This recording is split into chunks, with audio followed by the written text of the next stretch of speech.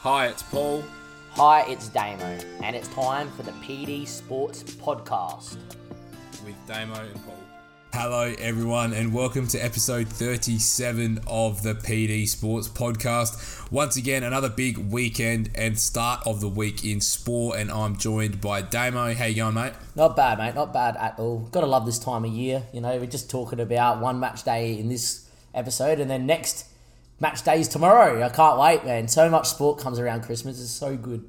Yeah, exactly right. It's the season of sport practically at this point, and the Premier League heats up. You know, December, we're recording on the 30th. You know, December is around the corner, so we're very, very close to that Christmas and Boxing Day period of Premier League action. But we've got heaps on the agenda, and I think probably the best part would be just to start with last week's action. Liverpool back to firing ways again. Very, very positive to see, honestly. So good. No one's really talking about us at the moment, eh? No one is. It's because we've obviously... It's not like we've been amazing and we are playing amazing. It's because we're the team that's a few points off. It looks like all the heat's on Chelsea and then on City, and then we're just there. Yeah. But we are really just going about our business really well. I'm really happy being in that spot too. And I think it's because we're doing so well in the Champions League. Yeah, everyone's perceiving us to not be doing as well in the league, but we are. I don't know why that is the case. Is it because we've lost the game? I don't know. You know, I don't know why we're not being talked about more. It's got that feeling that we're not. Now, maybe in the UK we're getting talked about a ton, but it's not being translated over here. And usually we get a very good grasp of what's being talked about because, you know, Sky Sport videos and all that come across the channel. And it feels like it's been pretty quiet about Liverpool and more about Pep and more about Tuchel and more about Chelsea and more about City. Yeah, I just think there's been some bigger storylines, and we've kind of gone under the radar. That's sort of how it feels. Like, we haven't had other than like the West Ham game, which, to be fair, I mean, they're playing really, really well. So to lose them away isn't the end of the world. But other than that, we haven't really had a performance that's forced us into the headlines, really, isn't it? It's we've sort of just gone about our business. We've done well. Yeah, we dropped the odd point here and there, but that's going to happen because that's what football's about. But we haven't had one of those embarrassing losses where it's, you know, everyone's talking about us. So, look, after half an hour or so, we looked pretty comfortable against Southampton. Total domination from minute one in that game. It was unbelievable. Yeah. Can we just speak it was about? Never in doubt. Can we speak about the former Thiago at the minute? Yeah, he looks unbelievable, doesn't he? He finally looks like he's up to speed to the Premier League, and I know his goal's deflected, but it's more how he picks up the ball and then the rollover is just like it's next class. Yeah, he's unbelievable. Did Champions League as well. Yeah, like a goal. It was against Porto. How he hits that volley, man, and I thought it skimmed it. I had to watch it 3 times to realise that the ball just naturally lifted off of his boot and then went up a bit higher and then into the side netting. It was just... That's how he cuts across it. He's so unreal. Technically gifted is what he is. And that word gets thrown around a lot, but he is technically gifted. And if we can just get him fit and firing and just not playing every game, because he is the other side of 30 now, so we can't expect him to play every game, but pick and choose when we need him to unlock teams. And I think even if he plays half an hour here and there off the bench, you know, like, he gives you that quality, and you know, you never know what could happen with someone of his quality on the pitch. He's always going to get the front 3 engaged, and I think that's what we've lacked in the past is, you know, Gini was a very, very good box-to-box midfielder, but Thiago's just got that class and that end product that 100%. I've not seen in a central midfielder at Liverpool probably ever, to be honest. Yeah, like, he is pretty good when it comes to picking the lock, and it's kind of like having a 10 that can play deeper as an 8 or can sit in the 6. He can do it all 3 because he's so technically good. And it's more the fact that I think he understands that with his age, he's not going to run out 90 minutes every game. And I think he knows that at Liverpool that it's a good spot to be in. Rotation's good. Squad molds around him. He molds into the squad very well. And it just allows Thiago just to be himself when he's fit. I do think he's in our best midfield 3. There's a lot of midfield 3s you could say for Liverpool that are the best combination. But I feel like I've got one in mind. Yeah, but I feel like in games of Mine's creativity, Fabinho, Henderson, and Thiago. That's my best three. I think that's the three I would love to rock into most big games. And Yeah. I feel like the midfield, when we're playing against smaller teams, needs him to pick the lock. And I feel like in those bigger games, he provides the quality to obviously pick the lock and allow Henderson and Fabinho to be that touch more withdrawn. But I do think in those bigger games, Klopp will go to the Fabinho, Henderson, and then another runner on the other side, so Naby Keita more than Thiago, but know that Thiago 30 minutes from time and a tight game comes on, picks the lock, is perfect to bring in too. And that's why I think our squad's so good. And, we haven't really talked too much about Liverpool in the pods with the United stuff going on. And, we talked a heap about Chelsea last pod as well with the questions we had. Arsenal. That we haven't really had much, we haven't taken stock of Liverpool's season really too much. And I just think like the squad's in a naturally really good place. You mix Harvey Elliott back into that mix when he comes back in. Curtis. Curtis as well is not getting a look, which kind of shows how good we are at the minute. So, look, I just feel like we're in a very good spot. The goals are flowing. The only thing I think that can upset us is African Cup of Nations and with this Bobby injury, and we don't know when he's coming back. But then you look at Jota and just go, oh my God, how does this guy not even get into our And even first Divock and team? Minamino, to be fair. They've come in and done jobs in games like...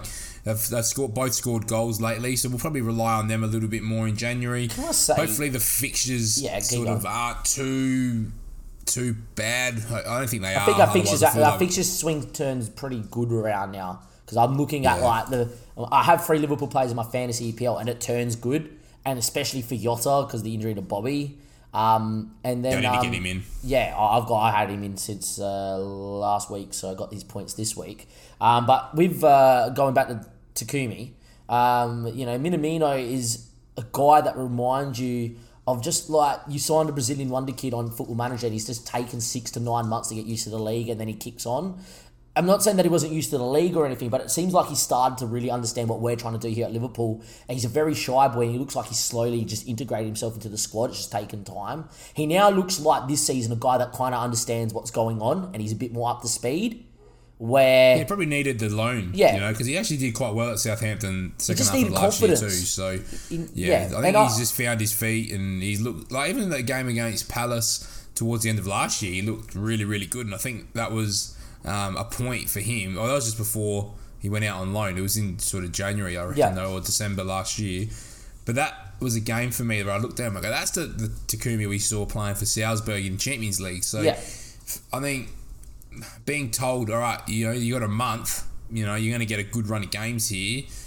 Show me why you deserve to be pushing for spots. And he's one of those guys that can play left, right, or through the middle. So he's the sort of guy Klopp likes because of that. Because you saw an interview with Jota, and Klopp says that Jota can play in the 10 and he can play anywhere across the 3, and that's why we love him. And he went on to say all those sort of nice things about Jota. And I think Takumi's the same sort of player, and why Klopp targeted him.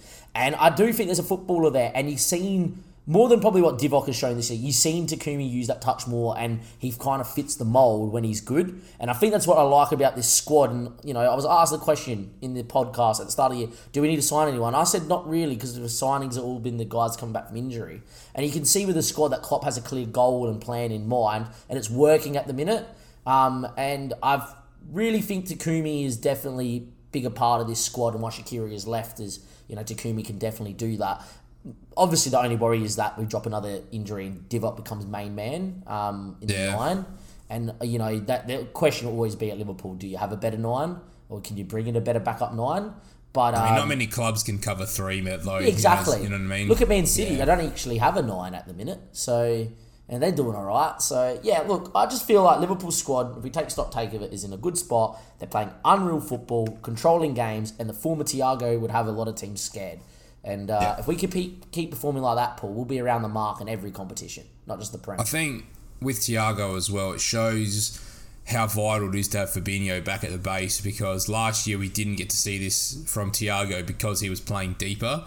So I think that's a huge factor in why he's able to be a bit more expansive and a bit more creative, is because you've got that standalone 6 behind, being able to just do the dogged work so Thiago doesn't have to do it. Yep. Everyone was questioning him last year. Is he a flop? Well, no, because we said it quite regularly that he's being played out of position just to try to, fit needs. And then we noticed that when Fabinho did go back into midfield last year, we did start seeing glimpses of it.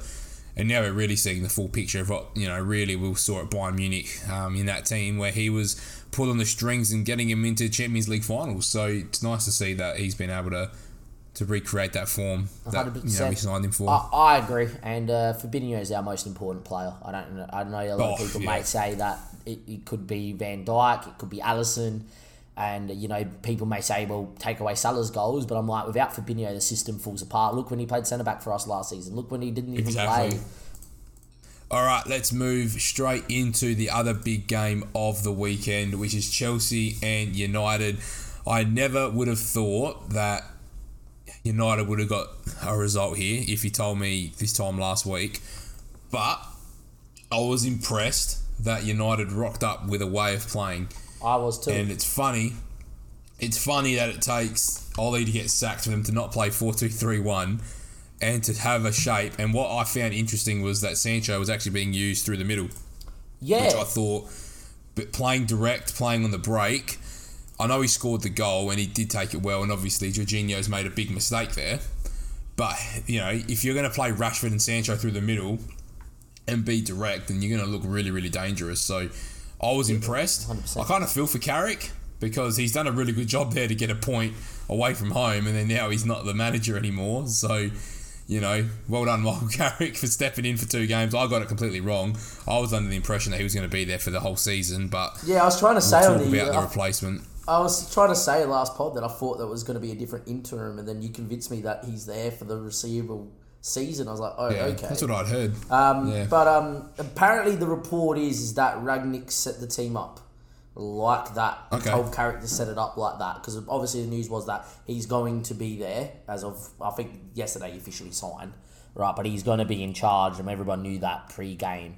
And apparently there's photos, I don't know if they've been photoshopped or not, with Carrick having earphones in and whatever as well. Probably not. I don't think that was in-game. Hard to believe. I think that was pre-game. Now, Carrick could be listening to music or whatever. I'm not here to to be a conspiracy that Ragnar was on the phone and telling him what to write down in the tunnel or anything. But I do think that there was influence from Ragnick that he wants to play this, low block pressing system that you kind of saw, because it was interesting because United set up in a way that they had really mobile strikers that can hit him on the break but can also press because they've got a bit of an engine. Like obviously Sancho's got an engine, so does Rashford. And it was interesting to watch, and I feel like Rangnick being he's a very smart man, right? People may not know who he is, but this is a guy that's, he's been in football for a long time, a director of football. This guy knows, right? He's part of the generation, that gegenpressing generation. And he's going to be a very good signing for United. But it was interesting because they set up in a way that I expect Rangnick to set up in the bigger games, and I expect them to set up in a bit more of a gun-ho, hyper-pressing way. Very similar to like what Klopp... Games they're meant to win. Yeah, it's very similar to what Klopp did first year, where it was just heavy metal football, sort of pressing system where it's just wherever the ball is, you go press. And so if United are going to do that, does that mean that Ronaldo in the bigger games miss out because he's not really that type of player at 37, 6? Probably. Yeah. Yeah, we spoke about that last week. Yeah. Like, you're not buying Ronaldo to come in and press and put pressure on defences. He's a really good option to have. Like we said with Thiago in the big games, do you then bring him on if things aren't going well?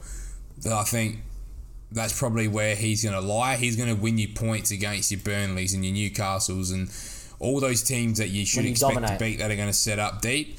Yep. Maybe that's where Ronaldo sees his niche moving forward. But, don't be surprised if you see Man City's, Liverpool's, Chelsea's come around in the fixtures and Ronaldo in the squad but not in the starting 11. I actually think he's more dangerous coming off the bench in those bigger games, because if they can keep it in this low block pressing system tight, or 1-1, or they nab the lead, imagine them bringing Ronaldo on with 25 minutes to go. The guy's going to give you 25 minutes because he's insanely fit for a 37-year-old. He's insanely fit for a footballer in general, but age does catch up to you, and he's not the guy. If you can have him on the last line, looking to play direct on the break as well, he will be dangerous with a tiring defence if he gets to run at him for half an hour. But him starting and then leading a press for 90 minutes, he can't do it. Not at his age. Age does catch up to you. You've seen his body language. Yeah, his body language doesn't show it either. He doesn't really. He's not like that. He's never been like that though. He's never been that pressing forward, exactly. right? And that's where the modern day game kind of goes. And Rangnick is going to have a pressing system. Can nearly guarantee you that. And especially from what we saw against Chelsea and the fact that he apparently has had some input is what's been reported. That look, this low block system isn't going to be the way forward for United, but I think in the bigger games it's a template, and that means Ronaldo misses out. And look, Ronaldo's body language was not great that he did not start. Right? There's reports that he's not happy, but at the same stage, I'm like, he's probably got to realise that he's come to a point in his career where he's not going to be the main man anymore.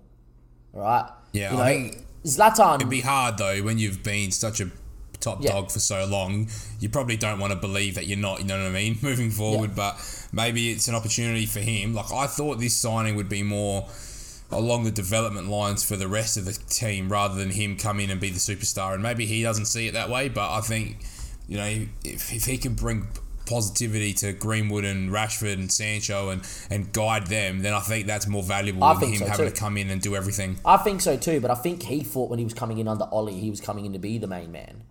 And I feel like under, it was promised. I think under Rangnick, he's not going to be the main man because Rangnick's going to come in and try and build something. Because he's then moving into, I don't think it's the director of football, but he's going onto the board for United, or is he going into the director of football? I think it was director of football. Yeah, and then in that case, then Rangnick's going to build something that he's going to want to implement and input, and then get a coach that understands his philosophy of what he's trying to build, which will be interesting because then Zidane doesn't particularly play a pressing system either, I don't think. No, apparently Zidane's wife doesn't want to live in Manchester either. Here we go. All the excuses. I still wouldn't write Zidane off this job until someone actually steps in full time at United. By the way, a lot of what's said about Zidane never true, and then he just takes the job. But that's what he wants. Yeah, he does. If that's going to be Rangnick's style of this like pressing system, then Ronaldo doesn't fit, and I do still think the Ronaldo signing was based on the fact that he was going to go to Manchester City. I really do. But what I'm trying to say is that does that mean Sancho, Rashford, Greenwoods are all going to get a look in ahead of him? Yes. Is that going to make him upset? Yes. Is that a problem for Manchester United? Yes. Yeah, I just think, I don't know. Do they really need him? That was the thing. I don't think they did. Like, we've spoken about how much they needed a CDM as well. And I feel like that's the bigger priority. Like, if they had that in the summer rather than signing Ronaldo and Sancho, they'd probably be in a better place. I think so too. I think Ollie still has a job. Ronaldo hasn't really delivered. I mean, he's had some big Champions League moments. Maybe that's where he becomes a specialist for the team. They've still got Cavani, who does the job too. Does the job when he's in the squad. Doesn't probably play as much as he probably should as well. So I feel like they've got enough options there. Like, it was just a bit of a panic, as you said before. Did they worry about Man City getting him? Probably. Yeah, they probably did. And look, settle and be all he's at United. Cristiano Ronaldo, as hard as it's got to be for him, because he's one of the best footballers to have ever played and ever lived, right? He's got to look at a career like Zlatan Ibrahimovic and realise Zlatan, towards the back end of his career, started to slow down. And now, look, he's playing in a bit of a slower league, Zlatan, so he probably starts a few more games, but Zlatan still gets rested. Yeah. So, and Ronaldo, I like and has the similar body type as Zlatan in terms of that they're physically fit.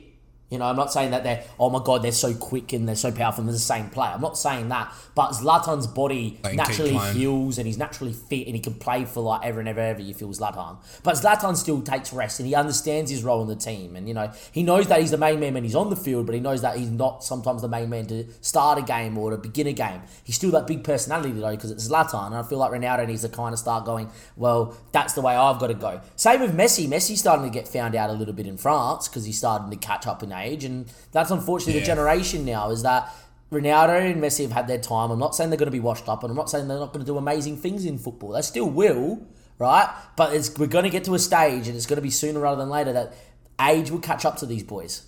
And it will start, they'll start being managed and they'll start realising they're not the main men anymore because there's directions and they've got to accept it. And I'm like, it's going to happen. And, the Ballon d'Or that's just gone may be Messi's last Ballon d'Or. Because I don't think he's winning the next one based on what we've seen so far, unless he has an unreal second half of the year. And then, you're going to tell Messi after another year at PSG, he's going to go be the main man. This year anyway. So, We'll get to Messi after. Yeah, there'll be one to talk about with Messi a bit later. But look, I feel like shift over to the blue side of Manchester. Yeah, let's do it. Good result in shocker conditions as well, which was impressive. Would have been nice if Gabby Jesus wanted to turn up for me. That would have been nice. I've had 2 weeks in a row now where he's a very good fantasy pick though, Paul. Yeah, he won't be going, but I've been burnt.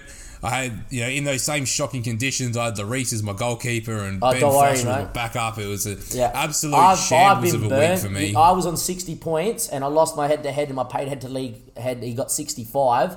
And on my bench, I had Livramento and someone got 2 points for me. Him and Douglas Luiz both got 0. And Bremo got 2 for me, right? And my 2 players left to play, being 5 points behind, was Regulin and Harry Kane. Yeah, so... Yeah, and you just can't predict that either.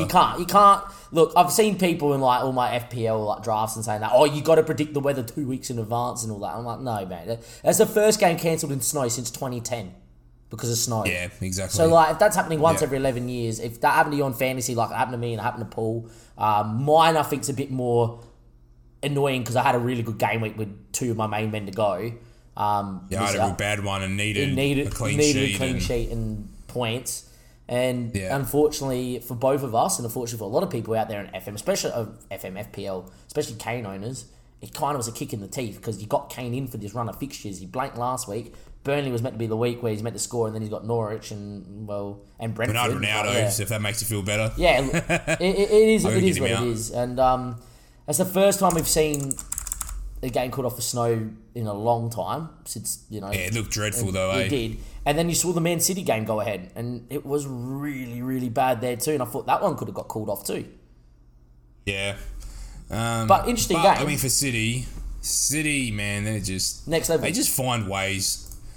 I've got a lot of respect for Man City because they just find ways to get stuff done. You know what it is, Paul? Rain, hail, snow or shine, they are the best team in the Prem when they play. When they absolutely go out there and play. And they can play in any condition, any stadium. Yeah, it's a fair point. Which is and they're incredible to watch. And to be quite fair, if Lanzini doesn't hit that wonder strike of a goal, did West Ham look like scoring in that game? Yeah, probably not. It's just City just know how to dominate total games, domination. Man. You know what it is? It's a bit different when you watch City go about it than when Liverpool go about it. Liverpool go about it and go at you, they'll score 4 or 5. When City go at you, it's slightly different. They get to 2-0 and go, well, if we just keep the ball, we win here. And then they'll just knock it around and you won't touch it. And what do you do? Yeah, and they just control games so well. That's the thing. It's just unbelievable. It's really good to watch. It's just crazily good to watch.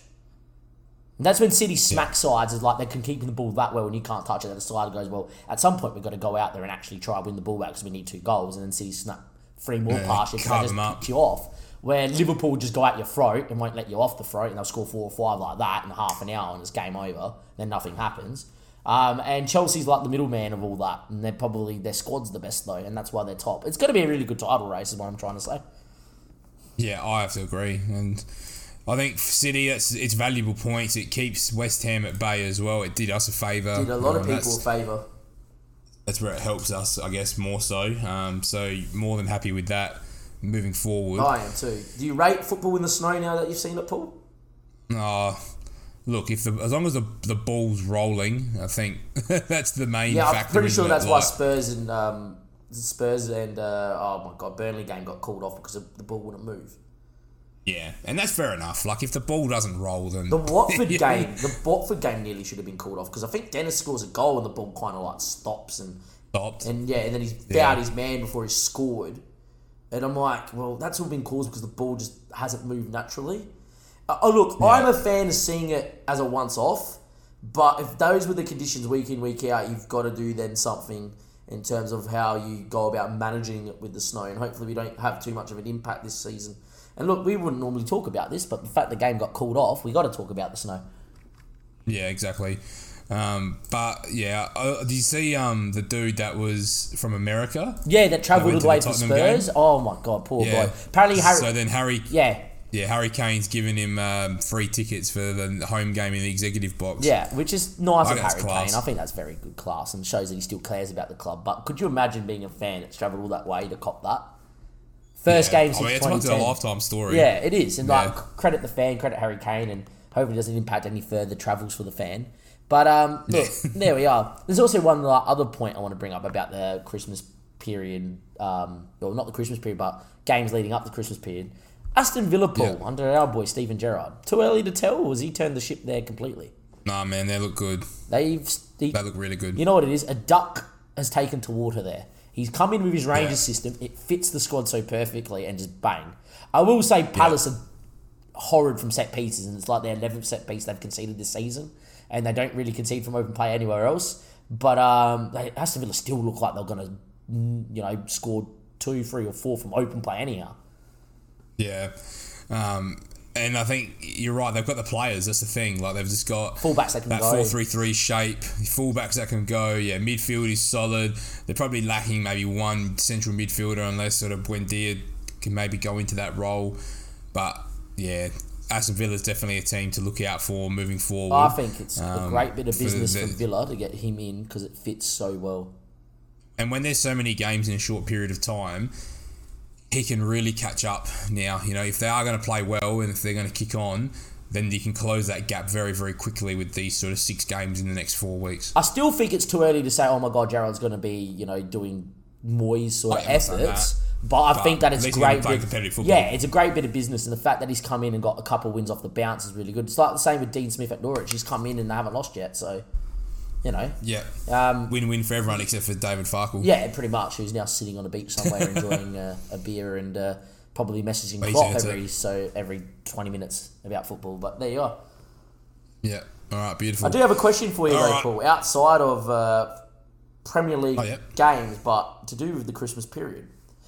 Most other leagues, right? They have a break over this period. It's like the 24th until like the 5th or the 7th of Jan, right? They usually take off Christmas Eve and the Christmas Boxing Day, New Year's period, right? Premier League, it all ramps up. Do you like having the Premier League not having winter break, or should the Premier League follow suit like with Germany or Italy and have a winter break? As a viewer, it's nice that there's games galore because that's what we want to see.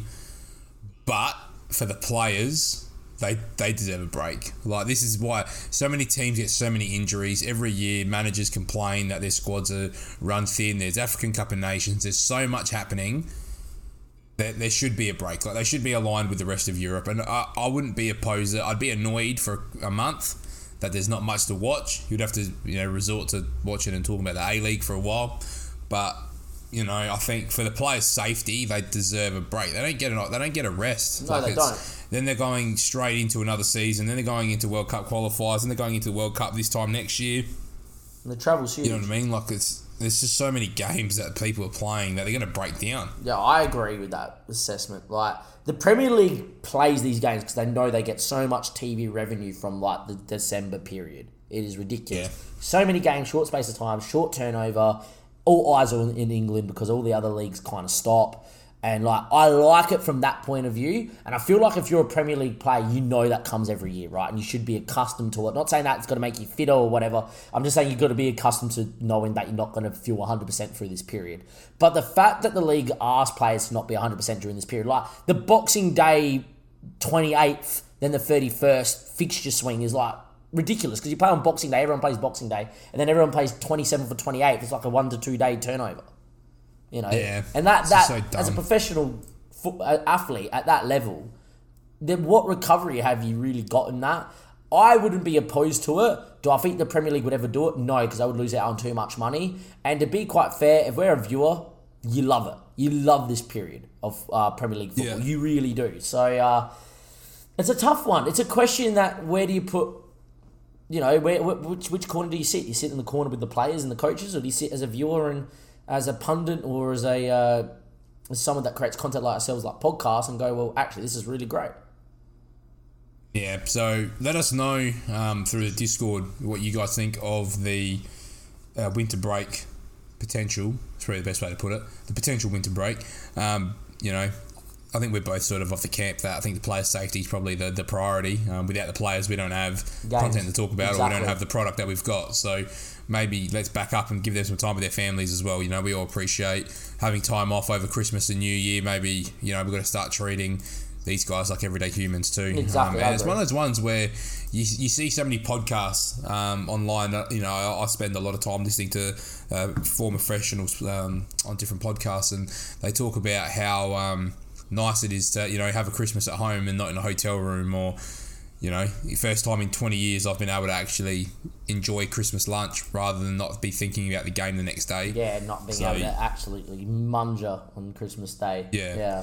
Or even just be able to be with the family, because they normally have to go, like they'll have a training session in the morning, then they'll have a thing at the club, and then they'll go home for like a Christmas afternoon, not even lunch, and then they're in a hotel room that night so that they're ready for the game the next day. Yeah, they don't get to enjoy the experience until they retire.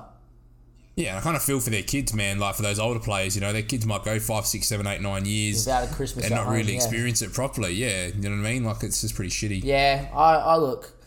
It's a tough question, that, and do I think any change will ever happen? No, but I do see a way that there's a case to be made that there should be a break for the Premier League like the other clubs. Yeah. Anyway, all right. I reckon let's move on to some of the questions. We've got a couple in today, which will sort of extend us a little bit. So Dim asks, would you rather have Rangnick as manager or as director of football, and to list the pros and cons? I think the way they're going about it is probably the way to do it. He comes in, says, I'm going to be here for the long haul. This is how I want us to play. We're going to do it for 8 months, and then I'm going to watch it and unfold from the boardroom and from the training pitch and be involved. I think this method is probably the way to do it. It's a very smart method. I feel like the way he's going about it, I feel like Dim's asking, would you rather have him as a manager or a director of football? Because his natural role is a director of football, you'd rather him as a director of football, but this guy knows how to manage, right? And I think that makes him a great asset to United. And the pro of doing it this way is that he can go and implement the system that he thinks is best, and then he can have a say. Players that can't do it. Yeah, and then he can have a say about what manager comes in that he thinks can help train and implement that system, that vision that he has as a director of football, because he's been there and managed, and then he can tell that said coach exactly what players fit and don't fit in his own experience in the 8 months that he's been there as manager. So I think it's smart. The cons of that is he does an unreal job and you don't find anyone better to do it, right? Which I think there's a possibility. He comes in, he's unreal, Man United turn around and go, we can't find anybody, and then next minute, do you want to just stick out as manager? Which I don't think he wants to do. I think he really set on being the director of football, and really, I feel like that's more Rangnick's niche, that he comes in and grows the football club from behind the scenes, than being the main man as the manager.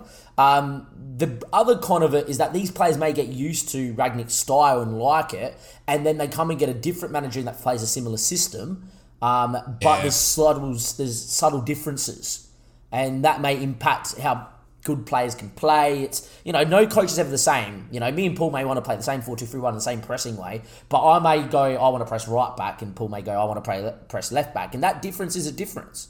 So you're not going to have the same manager as Rangnick, but I like the way they go about it. I feel like the pros definitely outweigh the cons in having Rangnick as manager than director of football, than Rangnick just as a manager or Rangnick just as a director of football.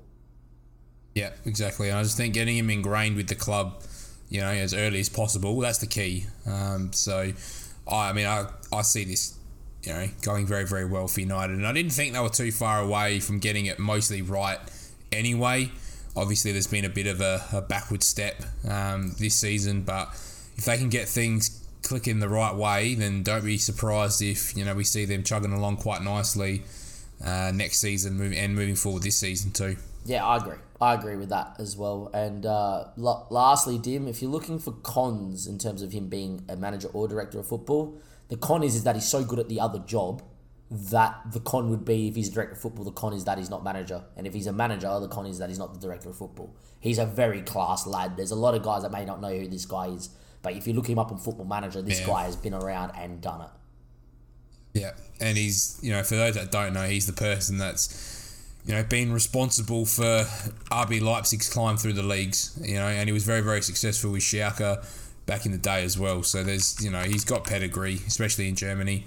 Done some work with Salzburg, obviously, as part of a Red Bull family, and then also through Lokomotiv Moscow in Russia. So it's an interesting array of experience, which I think is important. He was because he's obviously I've got him up here, and he's he's been a Schalke as a coach. Won the German League Cup with Schalke. He's been with Hoffenheim as a coach.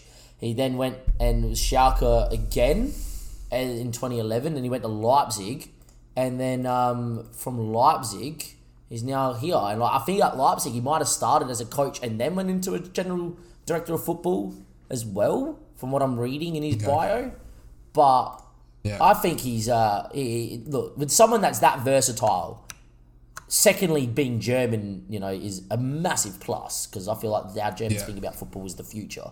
And just understanding how to work both roles is a positive in itself, because he will know what the pressure and the understanding what the manager wants to achieve while he's the director of football, and he can help implement and probably ease that pressure, because he can probably on the training ground help and understand and convey that message across the players, which I think has been the massive problem at the United under Ollie, is the message has not got through.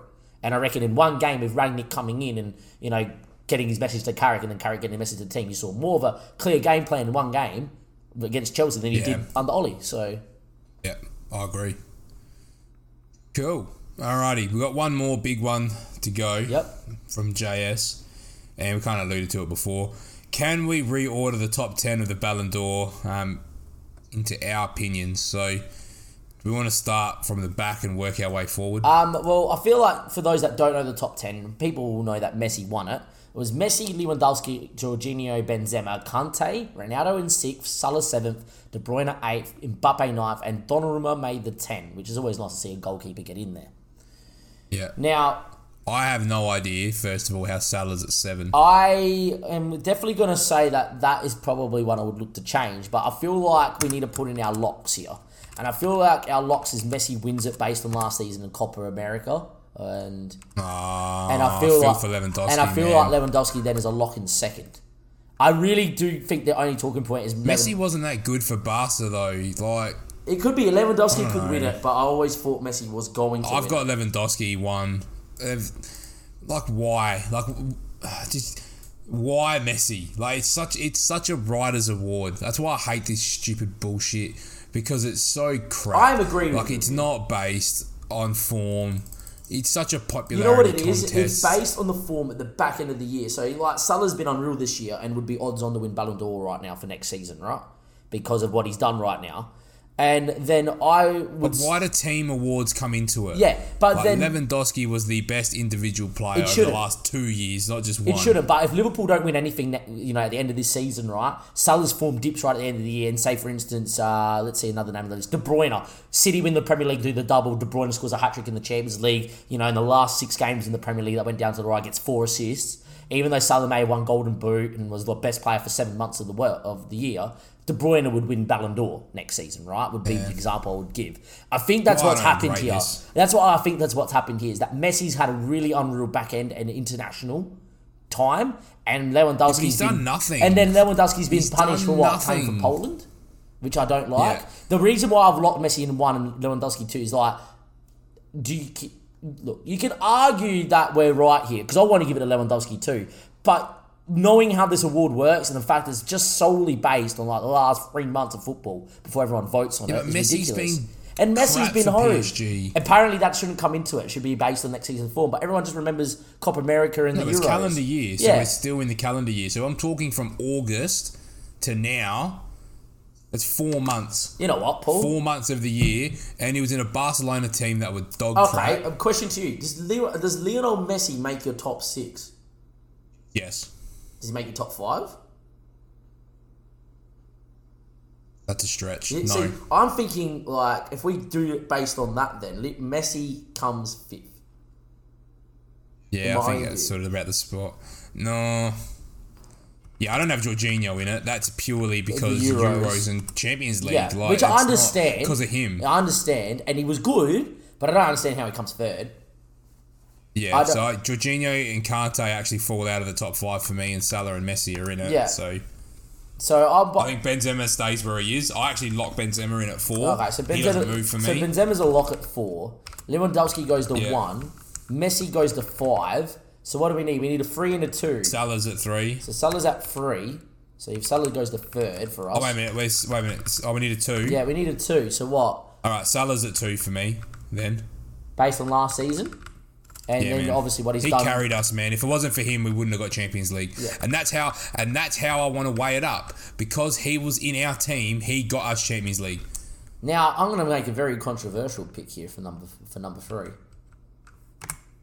Who are you looking at? I'm looking at Donnarumma because he's had a decent year at club level. He then got a good move to PSG and it's looked okay there. And then he had obviously was the best keeper in international qualifiers for the Euros Nationals League. And then obviously Yeah, I like that. in the Euros was Player of the immense. tournament. Was player of the tournament, the man of the match in the final. I know we're not talking about what the team achieved in Italy winning it, but player of the tournament, goalkeeper of the Big part of tournament, it, though. and was player of the final. Plus, obviously, in the lead up, Italy didn't lose a game in the lead up to the tournament as well. Kept clean sheets, and he played well at a club level. I feel like based on all those factors, he comes third. Yeah, So- they got the wrong Italian. I reckon you actually just swap Jorginho and Donnarumma for me. To be honest. Jorginho goes to 10th. I have no qualms with that. Saying that, though, I feel like if we're putting Jorginho 10th, then Kante goes 10th and Jorginho goes 9th, just for the fact that he did win the Euros. So let's put Kante at 10, right? Yeah. And there's nothing against N'Golo Kante. I love him, but he's had better But he years. didn't play well under Lampard anyway. Yeah, and he's had better years. And I reckon Jorginho goes to 9th, right? Yeah, So I'm happy with that. at the minute, our list is Lewandowski first, Salah goes second, Donnarumma goes third, Benzema's locked in at 4, Messi goes to 5th. We need to work out a 6, 7, 8, Jorginho 9, and Kante goes 10. Players left over is Mbappe, De Bruyne, and Ronaldo. Mbappe 8 Mbappe 8. straight away. Now- yeah, he was really disappointing. I don't think he Right. should make the top 10 based on last season. Yeah, same. But he is in the 10. I don't know who else has come outside of the 10. There's players outside of the 10, Yeah. you know. Like, No, I think Mbappe was actually So the Mbappe 9, guy- Jorginho 8, so the guys coming from 11. Jorginho 8. Can I just say, the reckon. guys that came 11th, 12th, 13th, 14th, and 15th were Haaland at 11, Lukaku at 12, who had an unreal year last season At Inter. Yeah. Chiellini at But 13. hasn't done anything this season though. Chiellini at 13, Bonucci at 14, Raheem Sterling came 15th somehow. I don't think any of them get in but Lukaku, if you want to give So it if Lukaku doesn't make the top 10, Yep. how does Messi win it? Yeah, exactly. That's my whole argument. Because Lukaku was better than Messi last season. They're about the same right now. So you're telling me because Messi's country won the Copa America That he wins. Lukaku can be 13th and Messi can win Yeah, it's it. because Belgium That's where didn't I do don't well. rate this award. Yeah, that's why I don't like it. But that's why I don't like this award because it's dumb. It's so stupid. Like it's meant to be an individual best player in the world award, and it's not. It's just a popularity contest. I agree. That's all it is. I agree with you. So what we're putting then? Mbappe. I reckon Mbappe 9, Jorginho 8, Yep. De Bruyne 7, Ronaldo 6. Yeah. Jorginho 8, De Bruyne goes to 7th. Any Yeah, reason? and Ronaldo 6. Like, Because De Bruyne was too injured. yeah, but he had a good year when he played. Yeah. And Ronaldo 6 because just the weighted numbers. You got to remember, Ronaldo did score goals last year. Yeah. I know he didn't have like the Yeah. most oh my god year, It's because Juve didn't win anything. but he as did well. score goals and he was the equal golden boot in the Euros. Because Oh, I can't remember Because we that didn't Euros. have too many goal scorers in Euros. Nah, surely Yeah, not. but when I look Messi, Benzema, Donnarumma, Salah, Lewandowski, he's not getting ahead of any of them. Maybe him and Messi. Him and Messi really, for me, around the same level, and that's why they're 6th and 5th. Yeah, no. Ronaldo and Schick tied to golden boot at the thing. Yeah, cool. Yeah, there we are. I thought so. But so I think Yeah. Ronaldo, because he had a good year at Juve and then did well, even though his team didn't do great at the Euros, gets 6th for me. I'm happy with that. All right. So that list is Lewandowski wins it, which I don't think any of us can argue, right? Especially if we go down the path that it should be based on how you went personally, individually, not how your team went, which is how it should be, right? Second goes to Mo Salah because he carried Liverpool. Third goes to Donnarumma because he had an unreal year and his team had an unreal year as well. Fourth stays Benzema because he's been dead solid and good this whole period. Yeah. Yeah. Fifth goes to Messi, which understandable. Sixth goes to Ronaldo. Seventh to De Bruyne. Eighth now is Jorginho, who came top 3. Ninth is Mbappe, which actually Mbappe stayed the same in our list. Yeah. And Kante went from 5th to 10th. Yeah. Is there anyone in world football that was not mentioned that you would put in your top 10 based on last season? I mean, Haaland's at 11 then. Yeah. Like, I feel for him. Again, hindered by Norway not being in the Euros. Like, it's just dumb. Yeah. Like, scored for fun for Dortmund, scored for fun in the Champions League, but, you know, again, is a product of no success at a team or international level. It's just not. Which is not fair.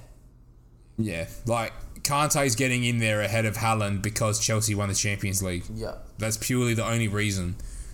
Yeah. And you're talking about someone who came 11th to someone that came 5th over a team award. It just doesn't make sense to me. Yes, Kante had a good back end of the season with when Tuchel came in, but Haaland's been consistently the same level. Yeah, I agree. I just feel like how they go about choosing the Ballon d'Or is really weird. They should have a point system and should be like, you know, graded after, you know, say after each month, you should be putting in, the referee should be putting the 3, 2, 1 and put it towards a leaderboard. Could be a Brownlow. Yeah. Oh, could you imagine a Brownlow count for the Ballon d'Or for a calendar year? It'd be too hard. It'd be too hard. Because the but leagues. Yeah. Well, look, the panel that choose it should actually sit there and go, well, these are the players that are on our watch list, and how many votes are we giving at the end of the month than the month they've had? Instead of just going game by game. All right, Salah had, you know, last month he was the best player in the Premier League, so Salah gets 10 votes, right? And then you go, okay, who else from the Premier League will get in the top 3, right? And then you would say, oh, okay, last month, you know, Salah had 10. Who scored goals? Harry Kane scored goals, for instance, right? Okay, he gets 9 votes because he was probably second best. And then all of a sudden you probably look, you know, and then Van Dijk only conceded 1 goal all the time and, you know, chipped in with goals and was immense. So then he gets 8 votes, right? And then they'll go through all the top flight leagues, right? All 5 in the top flight, you know, in Europe. And they'll go, all right, based on that, these 3 players got 10, 8, and 9 votes. And then after every month, you know your tally and you know your score. So, you know, De Bruyne may start the year with no votes, and then in the last 4 months of the season, he goes 10 votes, 10 votes, 10 votes, 10 votes, 40 votes, and he might get into third, right? And I feel like that's a better way to do it, because then based individually on the player, than on them doing international. The only problem is then a player like Haaland, who doesn't play for Norway at an international tournament, doesn't get the votes that say, misses you know, out. that Ronaldo or Messi or that would, because they're at an international tournament. Yeah. That's the weird one. And then one. it ends up being, you know, your team carries you to an individual award. Look, end of the day, teams that win things, the players naturally are going to play better because they're winning. So it makes sense. But I feel like having a bit more structure, like we said, is like, yeah, and then what should happen is a player that wins the World Cup in that said year would have had a really good year domestically, then wins the World Cup, would win the Ballon d'Or. And I think that makes more sense than saying, you know, a guy that just, like Messi, that just had really good 2 months, just, you know, wins it.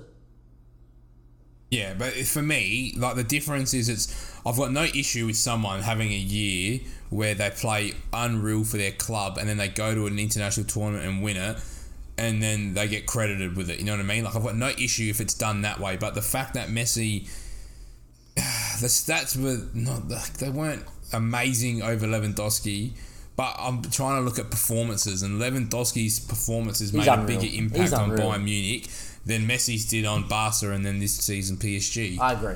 So that's just how I look at it. And then, I don't know, it's just, I feel like the story tale was, you know, give it to Messi one more time.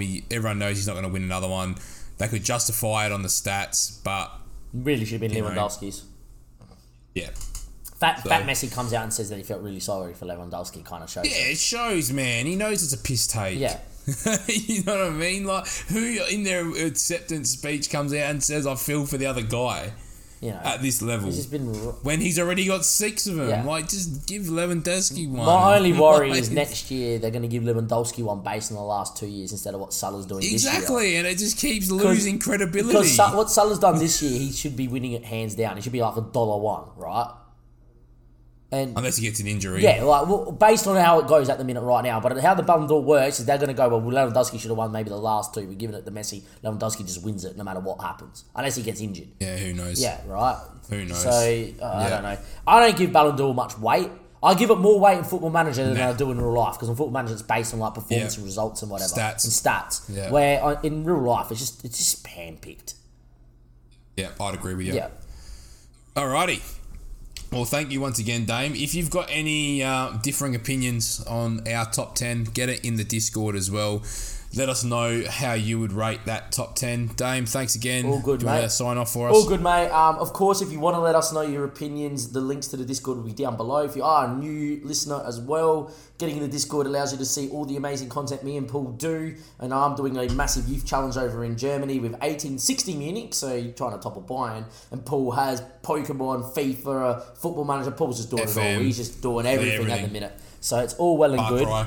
Links are down below. Go give it a follow, the pod. Go give it a like, give it a rate, and then obviously go give us a follow or click on the link and join the Discord. And I'll see you guys next week for more. Well, probably Premier League talk, but guess what? Ashes probably next week. Well, plenty of Premier League, cricket's around the corner, big bashes around the corner. It's all happening. But for episode 37 of the PD Sports Podcast, that's where we're going to leave it. Hopefully you've enjoyed, and we'll catch you next week for another episode.